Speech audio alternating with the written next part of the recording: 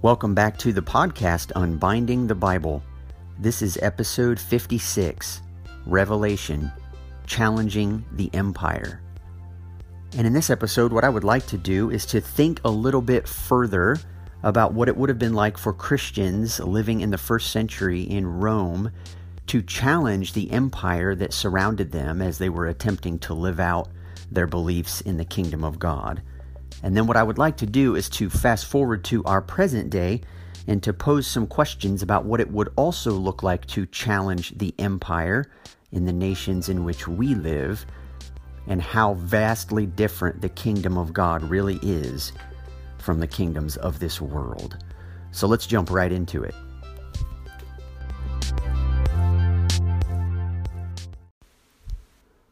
What I am about to share in this episode may be difficult for some of my listeners, but I'm compelled for the sake of the kingdom of God to make certain that we hear how the call for faithfulness in the midst of an empire may actually feel to a committed Christian. One of life's most natural tendencies is to look at other people in other times and fail to see their struggles as really all that similar to our own. A true mark of maturity, though, not to mention humility, is when we are able to critique and evaluate our own time, situation, and selves the same way we evaluate someone else's. And so what I want us to do in this episode is to apply that same maturity and humility to how we understand the very real struggle it would have been for Christians in the first century not to integrate their calling as kingdom of God citizens with Rome's civil religious culture. And my reason for focusing our attention here is because if we are not careful, we can just as easily compromise our witness to the kingdom of God by too quickly integrating our lives with America's civil religious culture. And so what I'd like to do in this episode is to take some advice I received this week from one of my listeners and begin and end my talk with a summarized one-sentence main point, what I'm going to call this week's unbound truth. And so here's this week's truth.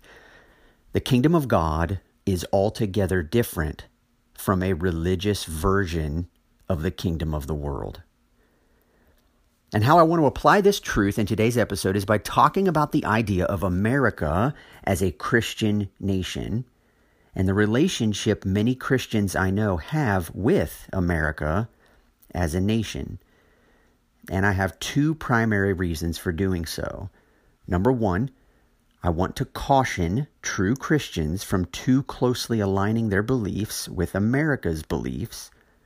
And number two, I want to prepare true Christians for the fact that the strongest opposition they will receive when trying to live out the kingdom of God may very well come from the religious community. And if we can get through these two issues, this episode will be a success. And so to begin, let me just define for you once again the difference between the kingdom of the world and the kingdom of God. The kingdom of the world is a power over kingdom. It wields its power with the sword, forcing its will on others through threat of punishment for defecting from the standard.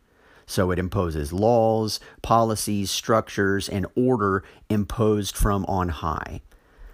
Every kingdom of the world operates in this way. The kingdom of God, on the other hand, is a power under kingdom. It wields its power with the cross, self-sacrificial and compassionate service and love, choosing to give up one's life if necessary, even for your enemies. And as we looked at in episode 53, Revelation, he who has an ear, in all power over kingdoms, power or strength or might is the enemy of weakness, as represented in the worship of the golden calf. Your strength is demonstrated in your ability to impose your will, whatever that is, on those under you. In the kingdom of God's power under kingdom, power is the servant to weakness, as embodied in rightly imaging the Lord. Your strength is demonstrated in your willingness to place yourself under those around you and to serve their needs. There is no relationship between these two kingdoms. They're like oil and water. They are diametrically the opposite of one another. And yet, with just enough religious-sounding language, people throughout all time have worked hard to put these two kingdoms together. Now, you might even say that these two kingdom mindsets almost put themselves together. And this is just the way it seems to work when people congregate and gather into localized groups. But so just think for a second about how common it is for governments to frame their nation's political life with religious language. Both governments and religions have sacred songs, sacred symbols, statues, monuments, ritual ceremonies, sacred halls, sacred texts, robed interpreters of those sacred texts, uniformed authority figures, violent foreign crusades, and everyone working in the name of something or someone that they can't point to. Now, in ancient Rome, it was difficult to figure out which sacred elements belonged to Rome's religion and which ones belonged to their political life. And in most cases, the two were just blended into one. And so Rome perfectly embodied what we might call a religious version of the kingdom of the world. But as this week's Unbound Truth stated, as I just said a moment ago, the kingdom of God is altogether different from a religious version of the kingdom of the world. And so I just want to come right out and say it. America as a nation is not and never was Christian. It is not furthering God's kingdom by the way that it conducts its national life. And so for the true Christian, we must be aware of the temptations we all face to stand on our American rights when Jesus has explicitly told us that in his kingdom we are to give up all of our rights. And so it's at this point where I just want to talk about this for just a moment. America as a nation was founded, and oftentimes people will soften the Christian nation concept and will soften it to the Christian, it was founded on Christian principles. But I just want to explain very simply, to be Christian, the word Christian as it first appeared in the Bible was in the book of Acts. And it was when people noticed the way that certain Christians were living in Asia Minor, they labeled them Christian. They labeled them as little Christs. They labeled them as those who so closely resembled the type of life that Jesus lived that they in fact wanted to give them that label themselves. So America is founded on religious freedom. It's founded on the freedom and the principle, if you will, of being free to worship in any way that you choose. It was not founded, in other words, to be a nation that exists for the purpose of resembling Jesus Christ in the way that it conducts its national life. It would have to exist for the furtherance of the gospel of Jesus Christ in a self-sacrificial, compassionate, dying for one's enemies kind of way to be actually labeled Christian. And no one who knows anything about America's history could ever argue that America as a nation embodies those principles, because they don't.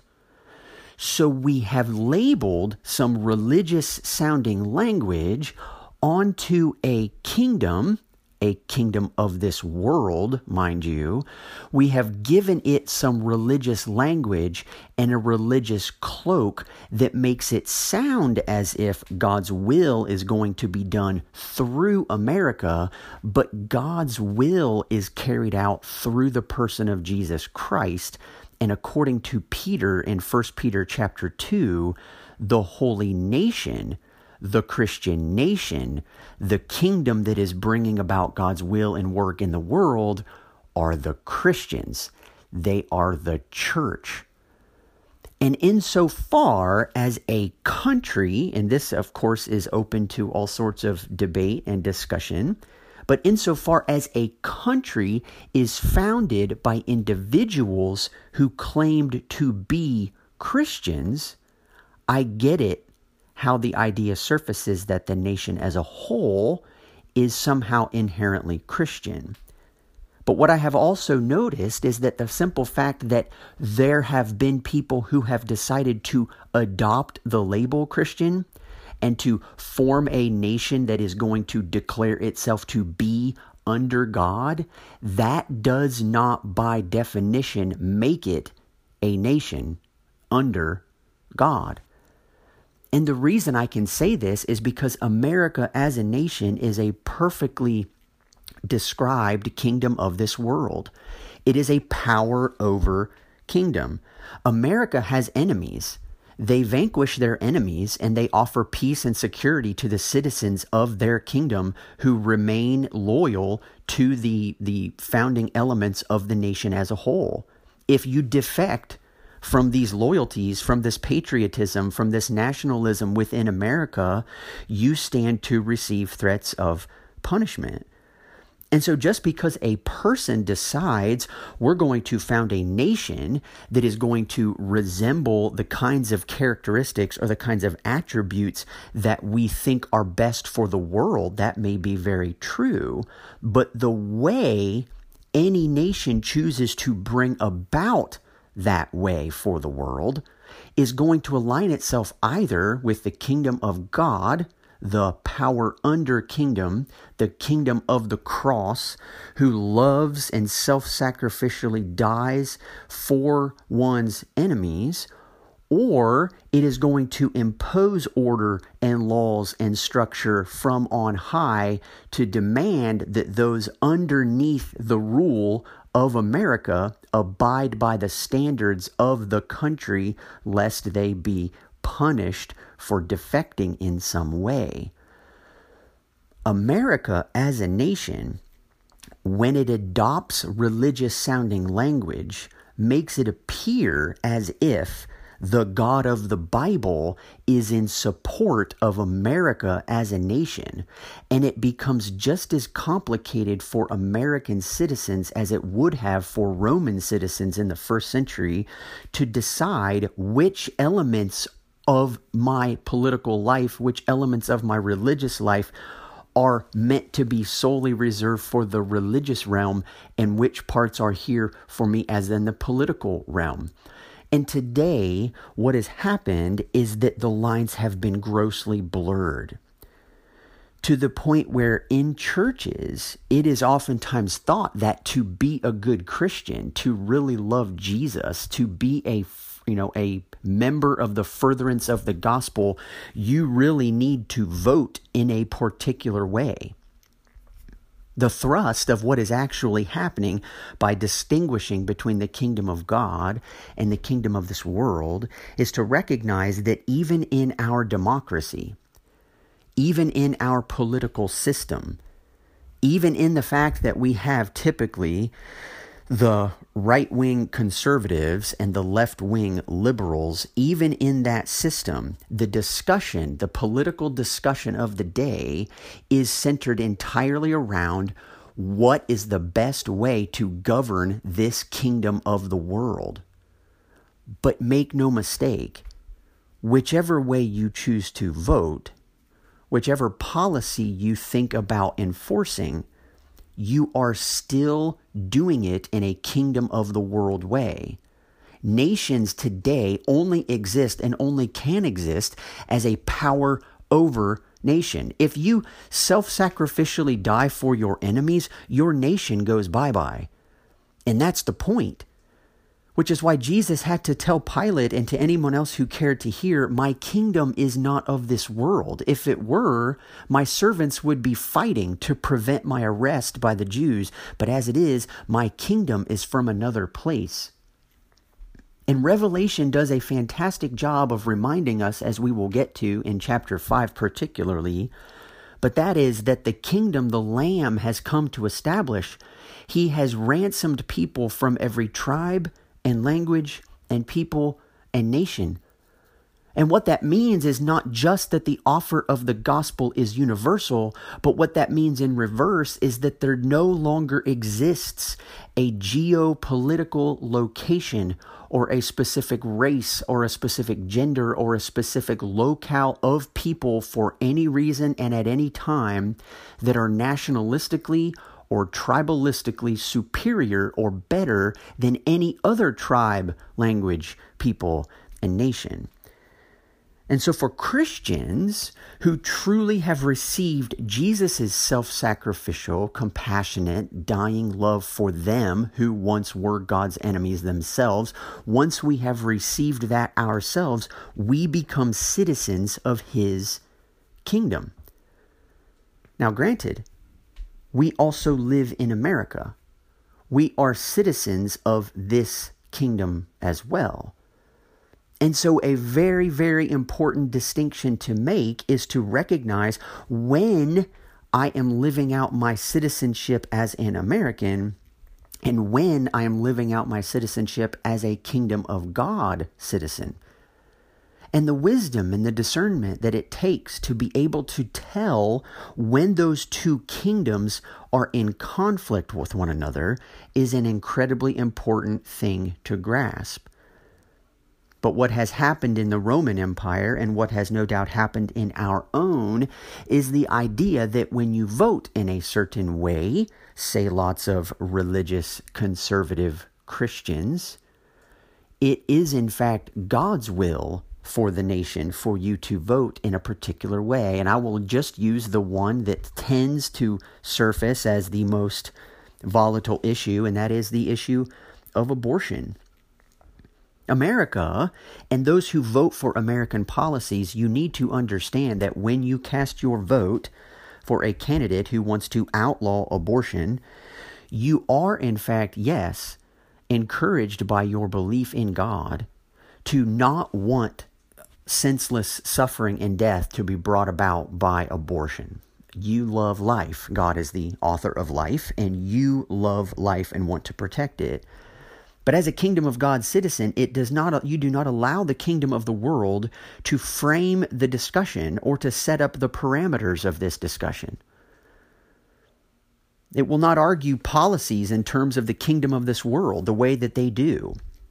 For a Christian, a kingdom of God citizen who values life, the kingdom of God citizen who has embraced the kingdom of the cross, who has embraced a power under kingdom, you do not believe, nor do I believe, that the way God's will on this earth is brought about, the way God desires the kingdom of God to advance in the world, is not going to be in a power over kingdom of the sword type of way, where if a policy is put in place and people are threatened to be punished when they defect from that policy, then we once again are centered around somehow a Christian idea.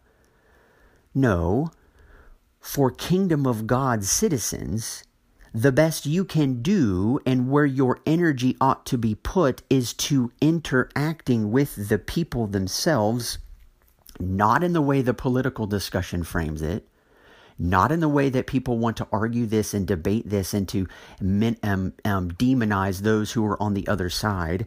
The kingdom of God citizen says, how could I self-sacrificially and compassionately bleed, suffer, and get involved for the benefit not only of an unborn baby, but of a woman who is in a compromised situation as a result of a man who did in fact get her pregnant in the first place, and in many situations is now no longer in the picture.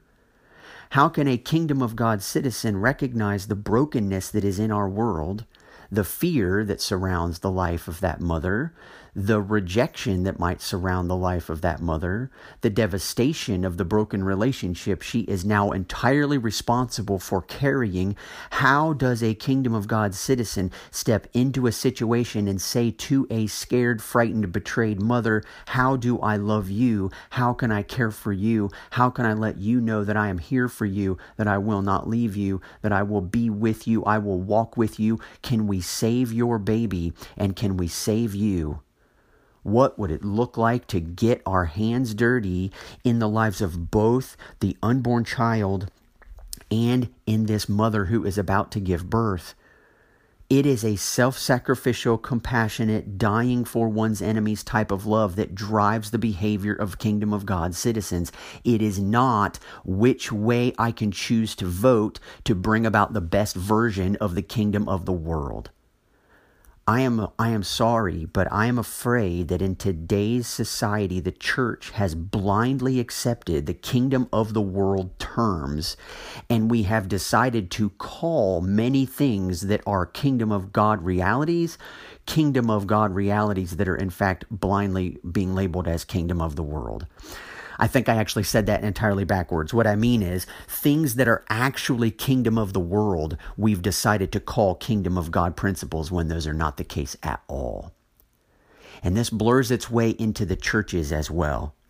And it blurs its way into this idea of a religious setting, that when I have the right beliefs and that when I have God's backing to support my beliefs, that now I view myself in a position of greatness and a position of status, and I have the right as God's image bearer to look down upon those who do not hold the right beliefs or whose lives are not in the right kind of a practice. And this is a devastating thing for the church. It's a devastating blurring of two very, very different kingdoms, making one kingdom sound as if it's doing God's will in one area, and then absolutely cutting the legs out from under us and doing it in another. If we're not aware of the vast differences there are between a power over kingdom of the cross a power over kingdom of the sword and a power under kingdom of the cross, then we very well may think we are bringing about God's will in the world. And the same shocking statement Jesus once gave to the Jews, who were convinced they were doing God's work by throwing the Christians under the bus. Jesus himself said, not to a nation who decided to call itself godly, but to a nation God himself declared to be his chosen people. To that nation, Jesus actually said, you say that you are Jews, but are not, but are a synagogue of Satan. And it's troubling to me just how many Christians in this nation believe that loyalty to our country, loyalty to some view of the past, which they believe makes them Christian and makes our country almost innocent and righteous in all of its actions, and that God is in full support of America at all times, or that we simply need to return back to that point when America was firmly in the hand of God. It is a misguided notion. It's a misguided notion that God is in support of a power over kingdom as anything other than a kingdom of this world. God does, in fact, use kingdoms of this world, as Paul tells us in Romans 13, to wield the sword.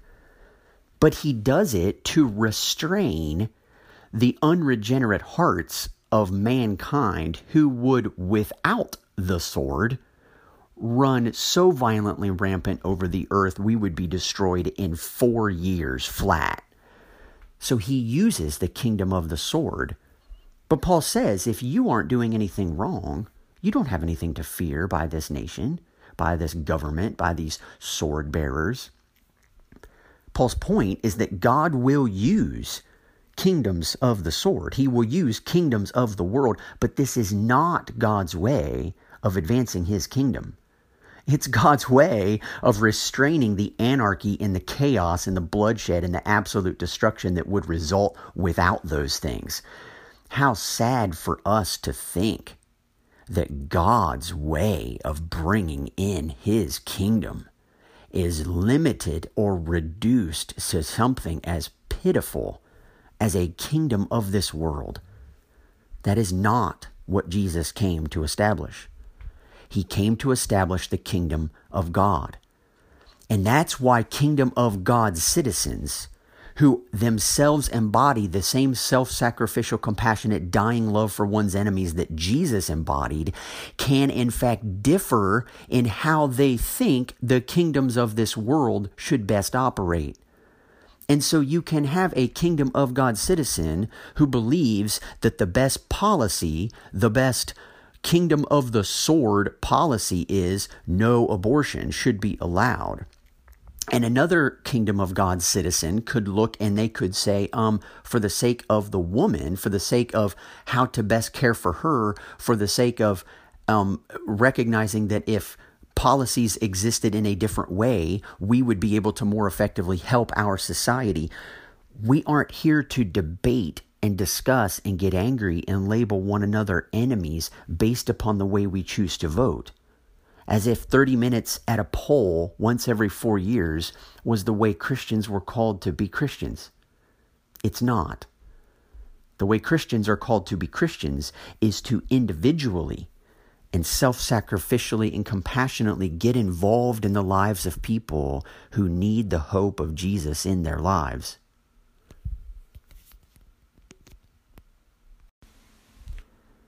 Now again, to repeat this week's unbound truth, the kingdom of God is altogether different from a religious version of the kingdom of the world.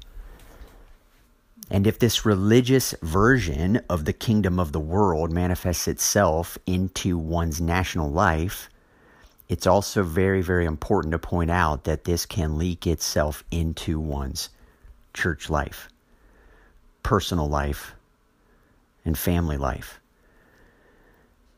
There's a great book that I've just finished and I'm working through now for a second time, but it's written by Greg Boyd called The Myth of a Christian Religion.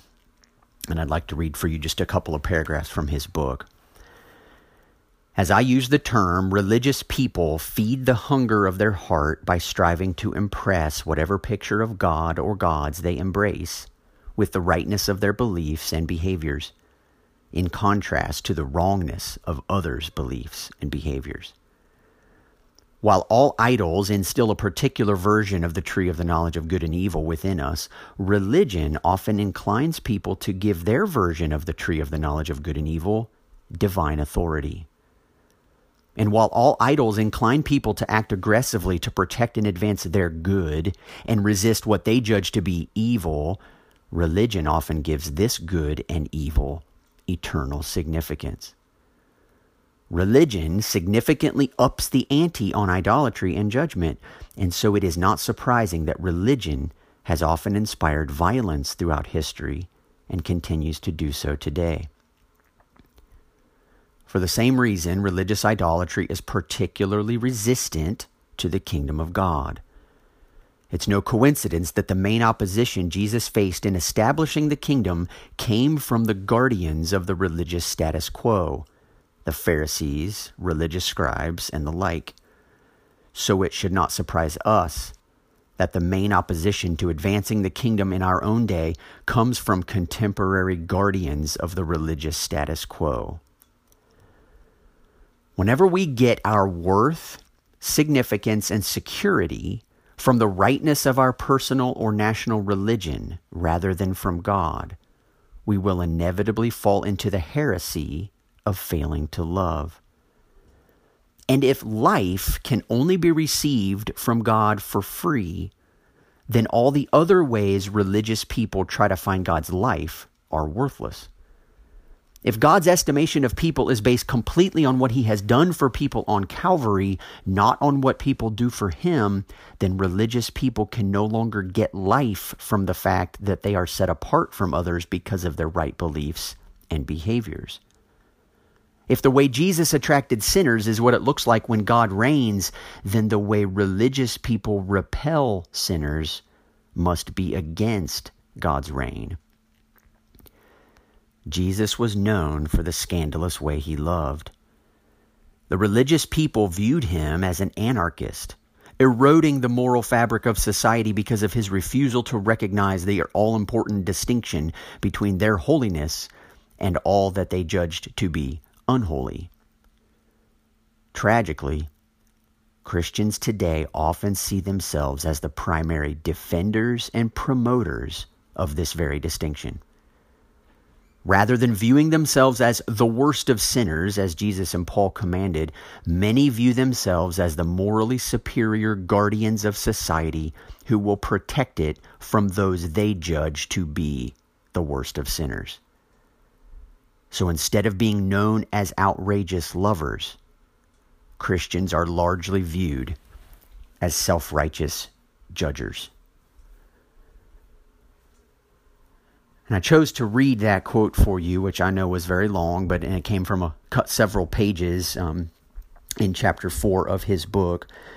But is that I want to begin to point out once again what it very well may look like if you, as a kingdom of God citizen, as a faithful witness to the person of Jesus Christ, as a light bearer to Jesus' goodness in a dark world, I want you to know flat out, if you choose to live this way and follow Jesus into the heart of what he is calling kingdom citizens to, you will receive resistance from the religious community.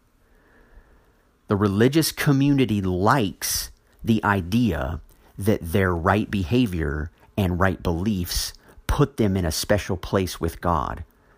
And it is only natural to then conclude that there are others with wrong beliefs or wrong behaviors that because those things they believe put them out of favor with God, those religious people can mistreat those with wrong beliefs and wrong behaviors and feel justified in pushing them away and ignoring their needs, because after all, we would not want them to contaminate the goodness and the rightness of our own views. And you will watch this time and again if you are to venture outside the walls of your church and spend your time as Jesus did with tax collectors and sinners, with those who have the audacity to question long-held beliefs that people hold on to, or whose lives do not mirror or resemble the kind of life that we all believe God wants us to live in. And one of the reasons why I believe religious people get so flustered is because they have connected their belief that God blesses the nation who centers itself around him, and God blesses the church that is doing everything in the right way, and therefore God blesses them because of the rightness of their beliefs and the rightness of their behaviors. They have taken onto themselves a responsibility that they feel is undermined in some way if they were to self-sacrificially and compassionately love and serve those who do not fit that mold.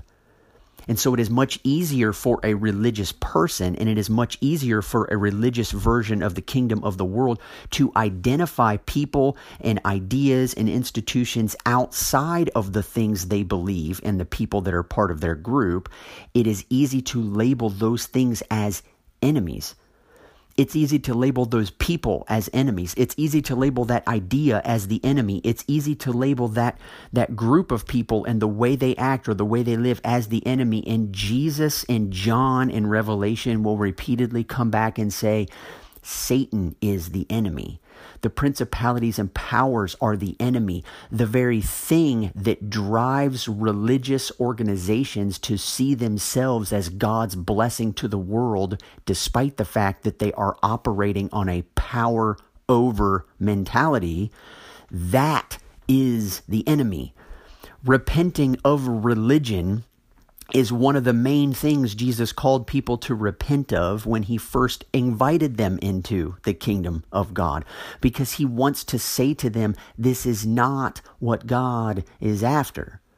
God is after transformed hearts.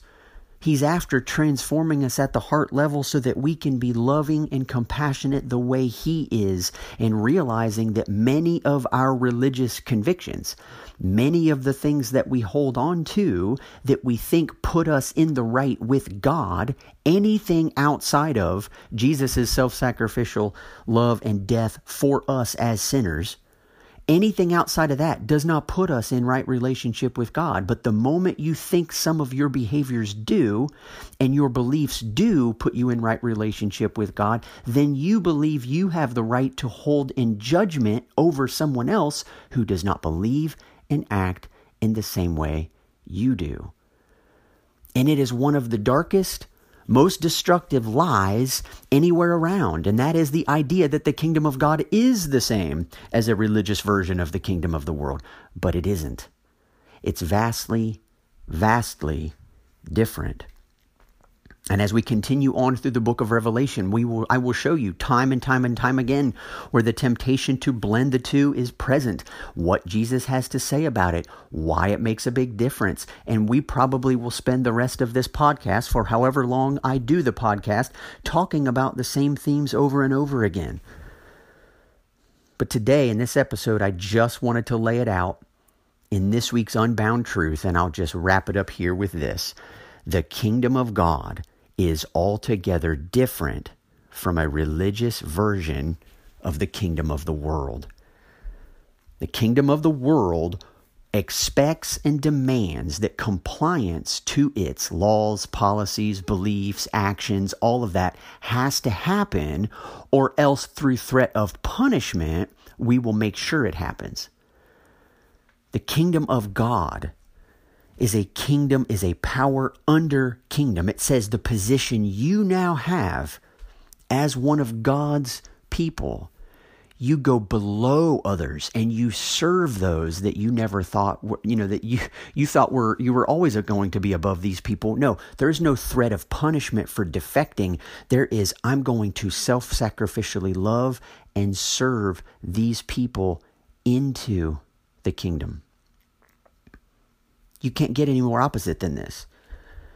And churches need to become places today that are more interested in a power under kingdom of the cross mentality, who welcome in people that aren't like us, and that do not stand so staunchly on our beliefs and behaviors that we walk around with an air of superiority or judgmentalism or undue criticism, labeling people and groups that aren't like us as the real enemies that God can't wait to get rid of, instead of seeing that every enemy to God is someone that He has chosen to lay His life down for, and has called us to walk in that same pattern.